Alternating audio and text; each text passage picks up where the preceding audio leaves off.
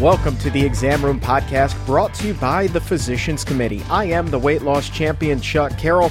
Before we go any further, I want to ask you to subscribe to the show, give it a 5-star rating, leave us a nice comment if you would be so kind. We're available on Spotify, Apple Podcasts, Stitcher, all over the place. And, well, there's a good chance that you already know that. But if you're listening in a browser, head on over, get your subscription going completely free. Now, at PCRM, at Chuck Carroll, WLC, that's with 2 R's, 2 L's, and the WLC, standing for Weight Loss Champion. Those are 2 major follows that you need to make on Twitter. A very, very special show on tap today. We are going to teach you how not to die. Let me say that again. We are going to teach you how not to die. Speaking with a titan in the nutrition world, hitting us with all sorts of knowledge, Dr. Michael Greger. Recorded this live at the International Conference on Nutrition and Medicine. So, how do you not die? School is in session. You're going to learn about lowering your risk about dying from the leading causes of death. And you're also going to hear about potentially deadly food addictions and how you can break them. Plus, your questions and answers. This was originally streamed live on Facebook, and now it's coming into your earbuds and speakers. Hi, welcome to the Exam Room Podcast, brought to you by the Physicians Committee. On location here, ICNM 2018.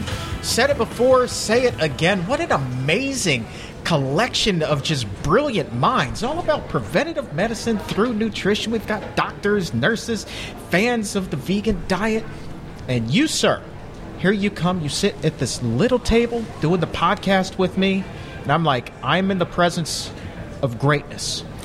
Well, there's a lot of greatness here at the conference. In fact, it was an Ornish Greger sandwich. Ornish started it out. I'm going to close it out. And in fact, there's speakers here that haven't seen it. Any of these similar, like Kevin Hall. I mean, he's like a giant at NIH. Very exciting to see him here. So I wish I was here the whole time. But happy to finally make it. Yeah, well, let's build your ego a little bit. Anyway, this is Dr. Michael Greger. If you don't know, now you know.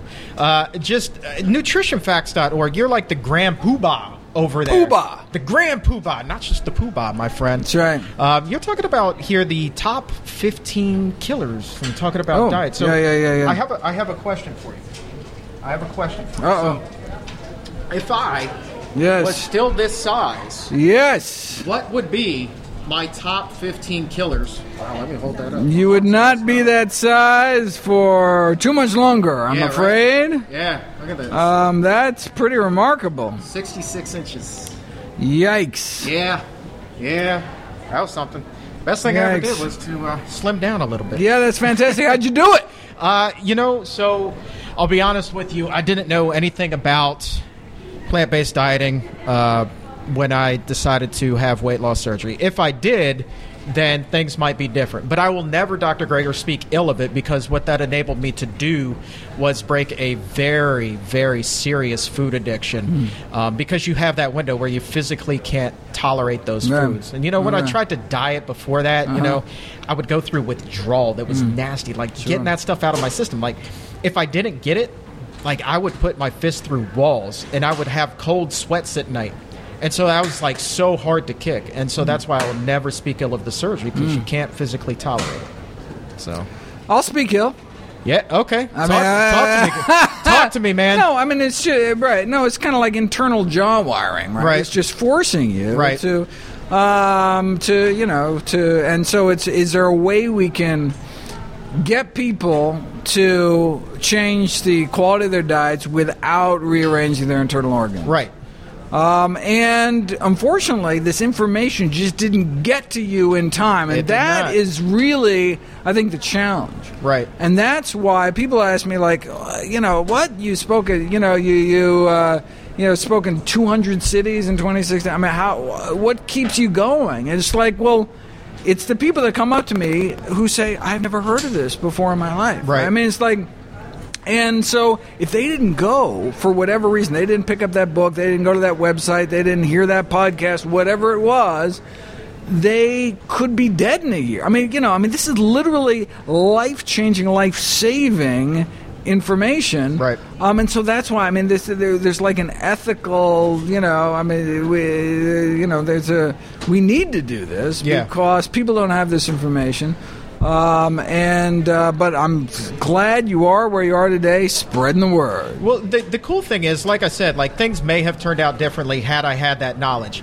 But now the cool thing with this podcast is we're getting contacted by people who have had the surgery as well. They're like, I didn't think it was possible to go on a plant-based diet after I had the procedure. Uh-huh. And, I've spoken with Dr. Garth Davis about this, and we've talked ad nauseum. It's like, you absolutely can. Right.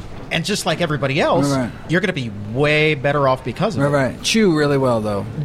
Come on. 40 times at least. I know that drill. Eat slowly. But yeah, so this was... Yeah, no, I'm a big fan of Garth. What's he up to these days?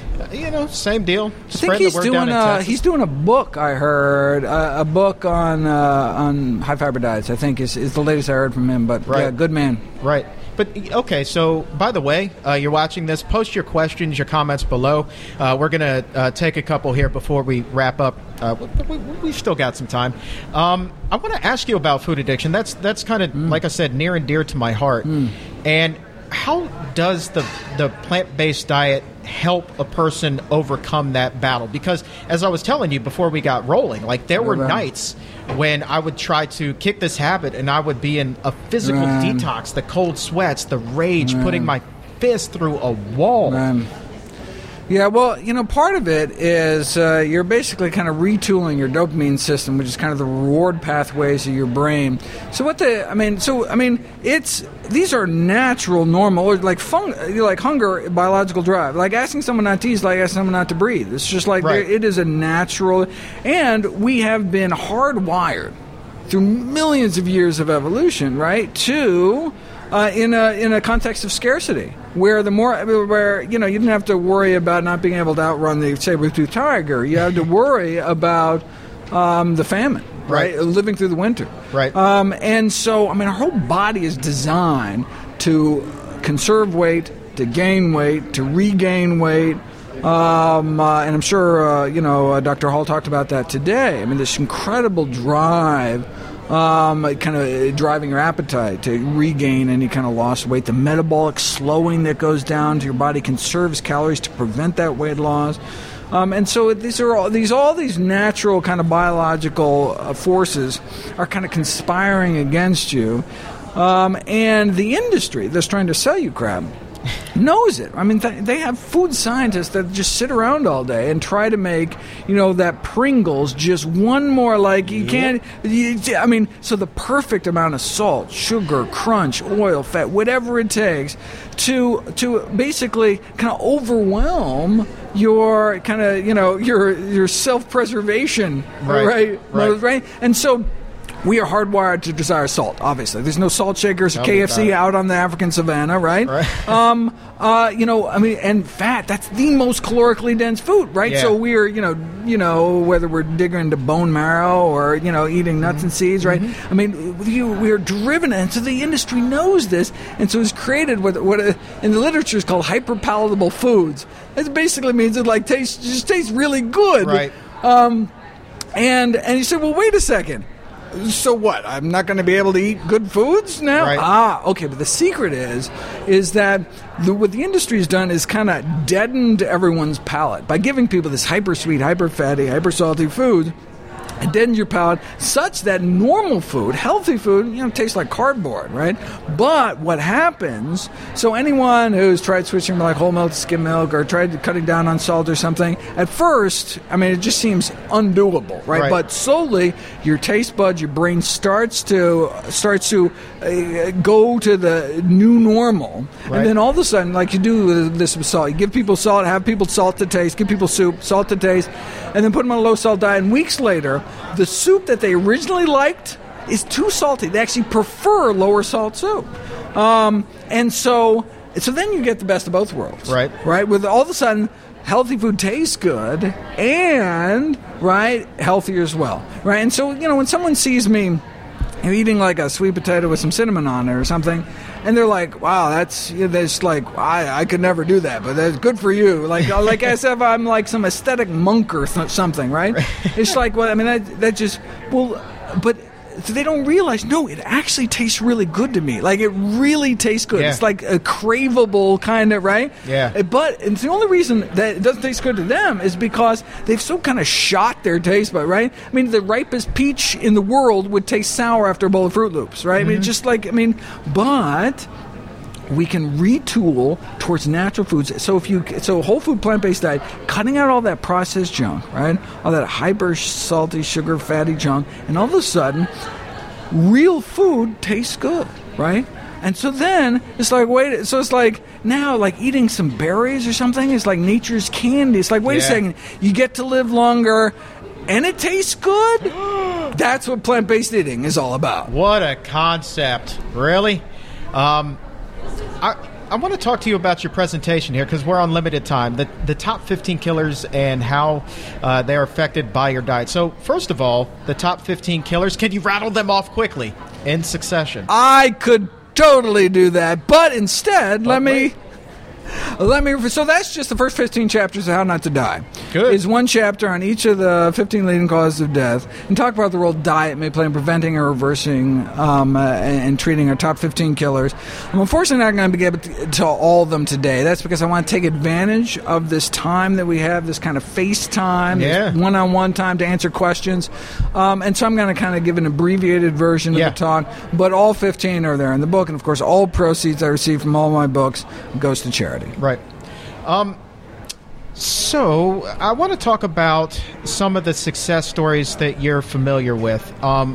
Being here this weekend has been nothing short of super inspiring. Some of the people that I've spoken with, I mean, you were just saying hi to Dr. Cyrus Kambata, who gave you a mango, only gave me a peach, by the way. Not that there's anything wrong with peaches, but his story is second to none. Are you familiar with this? No. I just know of his current work. I didn't know his background. Yeah, so he was diagnosed with type 1 diabetes. Right? I think in 2003, had no idea what was going on. His physicians essentially put him on a very high-meat diet, something similar to keto, and he said not only did he feel worse, but his numbers got worse. Of course. And so he started doing his own research and stumbled upon the plant-based diet and see how his health just dramatically improved. And so now he developed this whole program called Mastering Diabetes, plug, that is really just helping so many people. And so this is a type 1 diabetes. But look, we shouldn't have to stumble. I mean, that's what you hear when you hear some of these success stories is, oh, yeah, I just ran into something, or I picked up a book at somewhere, or someone told me about this, or I bumped into someone at the gym, or whatever. It's like life and death decisions should not be a lottery, right? These doctors should learn about the power of nutrition and preventing or reversing disease in medical school. That should be the official guidelines. That should be what's coming out in the policies. I mean, that's what our businesses should be serving people. That's what schools should be serving children. I mean, it shouldn't have to be just like by chance you happen to stumble across something that could save you and your family's lives. So what is the hang-up with medical school? I mean, that's been something that the Physicians Committee has been working on for years, and obviously we're making a great deal of progress, but I talk to medical students from all over the world who are like, we spend a day, maybe two on nutrition the entire time they're in school. What's the hang up in your opinion? Right. Well, look, the number one cause of death in the United States is our diet. Number one cause of disability is our diet. According to the Global Burden of Disease Study, the largest study of risk factors in the world, funded by the Bill and Melinda Gates Foundation. So wait a second. If it's our diet is the number one cause of death and disability, then obviously nutrition is the number one thing taught in medical school, right? Obviously, right? Sure. Number one thing that your doctor talks to you about at every single visit, obviously, right? I mean, it's just like, where's this? What about this disconnect between the science in the practice of medicine. And so actually that's one of the things I want to talk about in my talk today. It's like, well, where did that come from? Like, how is that possible? And, and what I like to bring people back to is it's kind of like the situation in 1950s with smoking. Most doctors, literally most doctors smoked. Yeah. So while they're puffing away, is it any surprise that they weren't telling their doctors to stop smoking? Or like, think of what doctors are eating these days, right? They're eating these foods that are contributing to our epidemics of dietary disease. And so you can see how there's this kind of disconnect. Of course, what was the AMA, the American Medical Association, saying? Everything in moderation, smoking in moderation, totally fine. Like all these same kind of stuff that you're hearing today, whereas the science was solid. Even back then, we had decades of science proving that smoking increased risk of lung cancer, but it was just ignored off the face of the earth by the government, by the medical profession, by society in general. The science was there, but there were these powerful industries that wanted to keep people in the dark. And we're in the same place today, but there are some folks like you that are shining a light into the darkness. I like that. Q&A time. If you have a question, just go ahead and post it below. We will do our best to get to as many as possible. First one for you, Dr. Greger. Yeah. This one is from Chet. Chet, thanks for watching. Hello, Chet. Are whole plant foods better than processed vegan foods? Absolutely, whole plant foods are better. So when we're talking about a whole food plant-based diet, that people misunderstand that and think that means a vegan diet. See, when as a physician, someone comes to me and says they're vegan, right? That just tells me what they don't eat, right? I mean, I go speak at these college campuses, and they got these vegans, living off of French fries and beer. Okay, vegan foods, right? But not necessarily health promoting. Right. And so where someone says, oh, yeah, whole food, plant-based nutrition. Oh, you actually eat vegetables. What a concept. Yeah, right? And so from a medical standpoint, that's really the most important thing. Okay. Is what are you eating? And so now look, having said that, some like veggie burger or something, way better than a regular burger, right? No question. Okay. No question. Now, but is it as good as lentils? No. But what a great kind of transition food, stepping stone towards eating healthier. Not everyone can go from, eating cheeseburgers and milkshakes on day one to, kale, lentils, sweet potatoes day two. So, hey, having some of your favorite tastes and textures and flavors to help people move away towards healthier foods, fantastic. Yeah. I just don't want people to stall there. Right. I want people to continue to improve their diet. We're all on this journey, all on this spectrum. We can all ratchet up. Even people eating whole food plant-based, right? You can be eating bananas or blueberries. Blueberries are better. They're both whole plant foods, right? We can all ratchet out every time we put something in our mouth.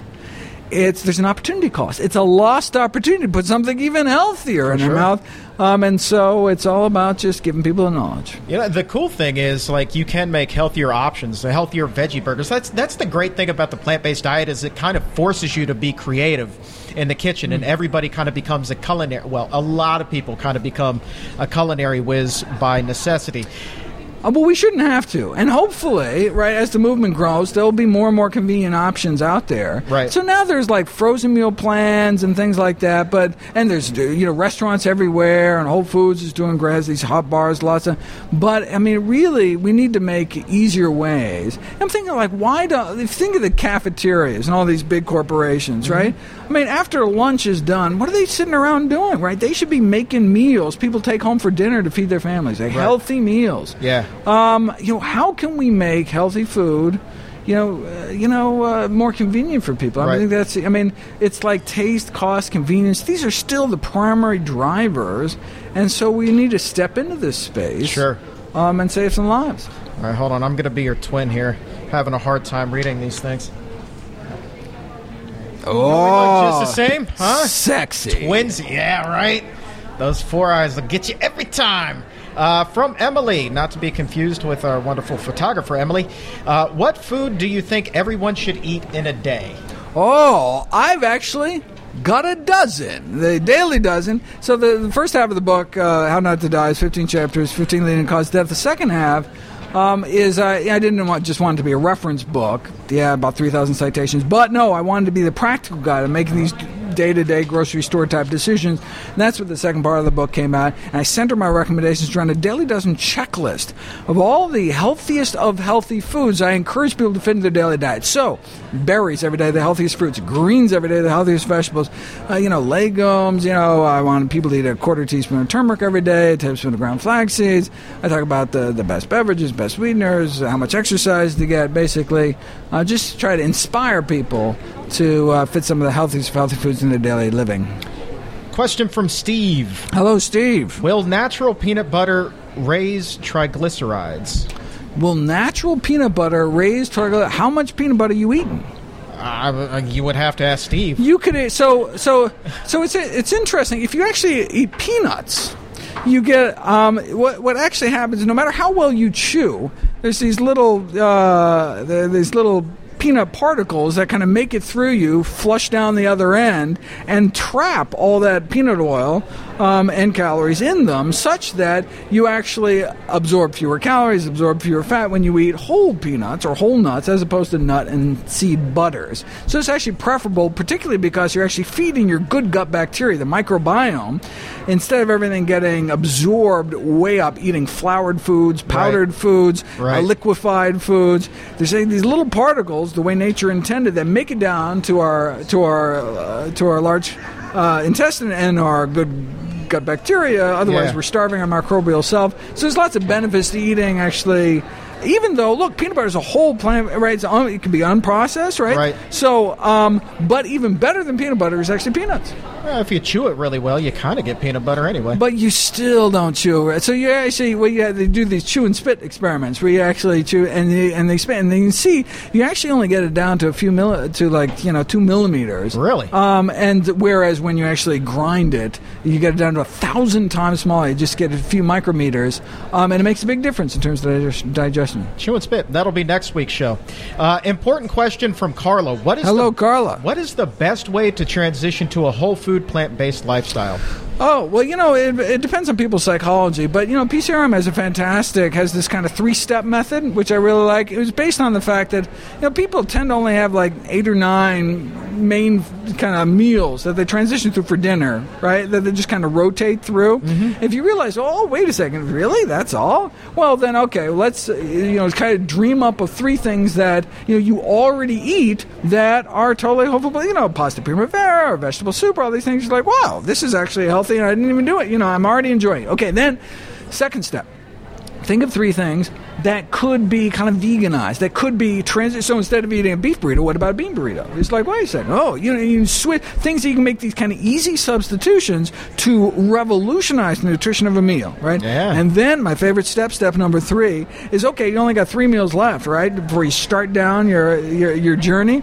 Well, then, go to the local public library. There are literally not just shelves of cookbooks, but like shelves of veggie cookbooks, and, find some recipes, explore some new cuisines. A lot of people haven't tried, cooking Ethiopian, or, there's all sorts of really exciting flavors and foods and vegetables out there you've never even heard of. Yeah. And so then the third step is to try 3 new things that you've never tried before that you enjoy, are convenient, easy to make, right? And then there you go. You got your 9, you're off, and you move towards, lunch and breakfast. And so the important thing is you need to do it at whatever pace will make it sustainable forever, right? So you have these people that, go cold tofu, right? Right. It's like, great, but where are you in 10 years? Right? That's all that really matters. Sure. Right? If you're a healthy person, it's not what you eat today or next week. It's what are you eating for the next few decades, right? Yeah. And so if it takes you a year to figure out something that meals that you really like, you can just notch one up. Okay, I got one meal. Okay, now we just got, a couple weeks, experimenting. Oh, I found another one. However long it takes to make it a lifelong, sustainable lifestyle. Right on. Melinda. Hey, Melinda. Question. How can we burn fat on a diet based on carbs? How can we burn? So our body will burn fat So if you just ate table sugar all day, your body would burn fat unless you ate more than your caloric allowance. So your body is this amazing. There's like these vehicles that are these mixed fuel vehicles. You can put different kind of fuels in vehicles. Where your body is not only like that, where you can put any. I mean, you could eat all fat, you could eat all sugar. Your body mixes and matches those fuels to be able to fuel your body. Yeah. But no, it's like having a mixed fuel car that's actually made out of the fuels.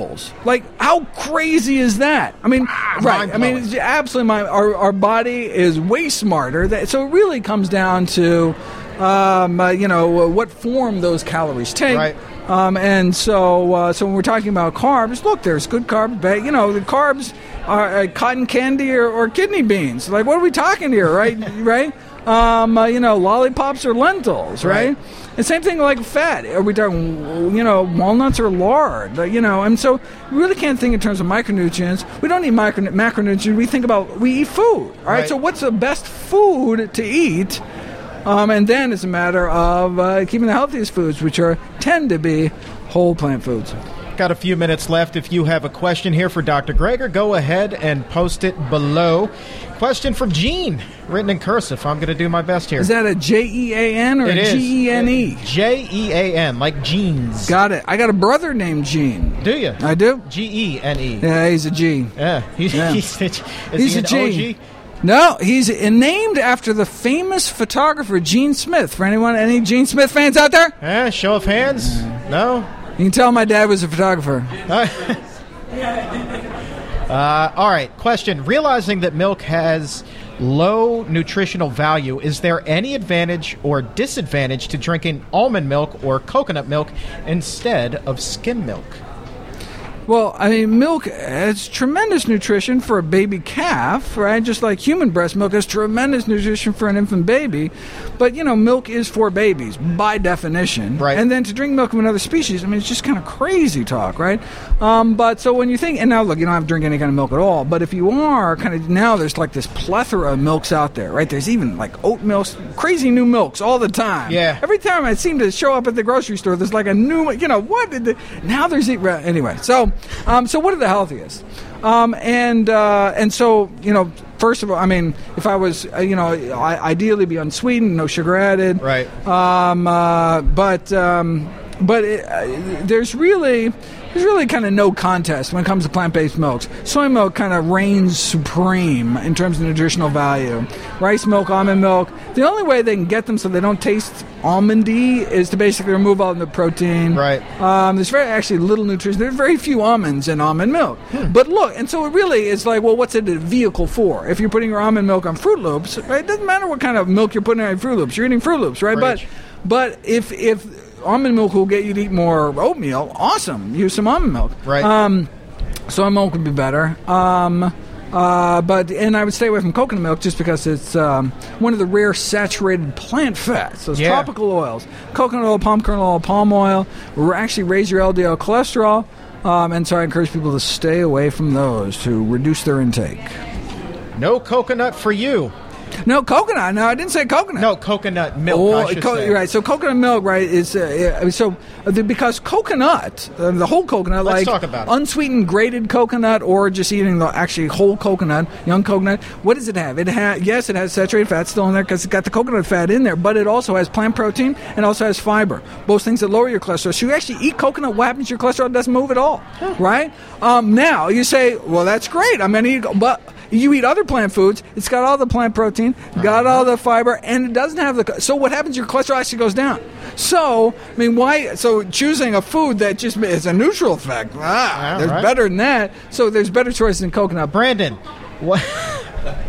what's better? Cyanocobalamin or... All right, you go ahead and read that one, please. Cyanocobalamin, I already know, or methylcobalamin. Cyanocobalamin. So the cheapest B12 on the market is the most shelf-stable. That's why we care about it. So methylcobalamin is not as shelf-stable, and so they did there was a small series of vegans who are B12 deficient, put on methylcobalamin, and one of them, their levels didn't go up, which can be very serious. So that's why I encourage people to choose cyanocobalamin in the shelf-stable form. And so one 2,500 microgram tablet of cyanocobalamin once a week, all the B12 you need, costs about $5 a year. Share a bottle with your friends, but critically important that we all have a regular, reliable source of vitamin B12, and cyanocobalamin is the best kind. How about that? Lori, what do you think about meat alternatives? Hello, Lori. So a great transition food, stepping stone food, right? So you're eating burgers, eating a veggie burger way better than eating the burger, eating lentils even better than, right? So what is that veggie burger made of? Maybe soy, maybe wheat, maybe, all right. So, but it's processed. Probably add salt, right? So when I think of processed food, the way I define process is something bad added or something good taken away. Right. And so it's probably had some fiber taken away, been stripped of some fiber, had some salt, other things we don't like added. But, oh my God, compared to regular meat, absolutely way better. And if it can get you starting on the path towards eating healthier, fantastic. All in favor. But don't want people to stall there, want people to continue. So that's why I call it yellow light food. Which is a processed plant food. I encourage people to move their way up to eat a diet with as many green light foods as possible, and that is unprocessed plant foods as grown. There you go. Last question from Chuck. You like this haircut? You like this? I'm trying something new here. Is it a little man bun? Actually, it's not even a bun. It is. You don't even have enough for bun. Not quite yet. But, all right, I'm not going to man bun it. I can't be Noah over there. I got to have a little ponytail. Okay, got it. A little self-respect. A little bit. Just a little. All right. You know, I'm cool with it. Dr. Greger, thank you so much for your time. This has been an absolute blast. Oh, happy to help out. Keep up the good work. I will. Dr. Greger, everybody.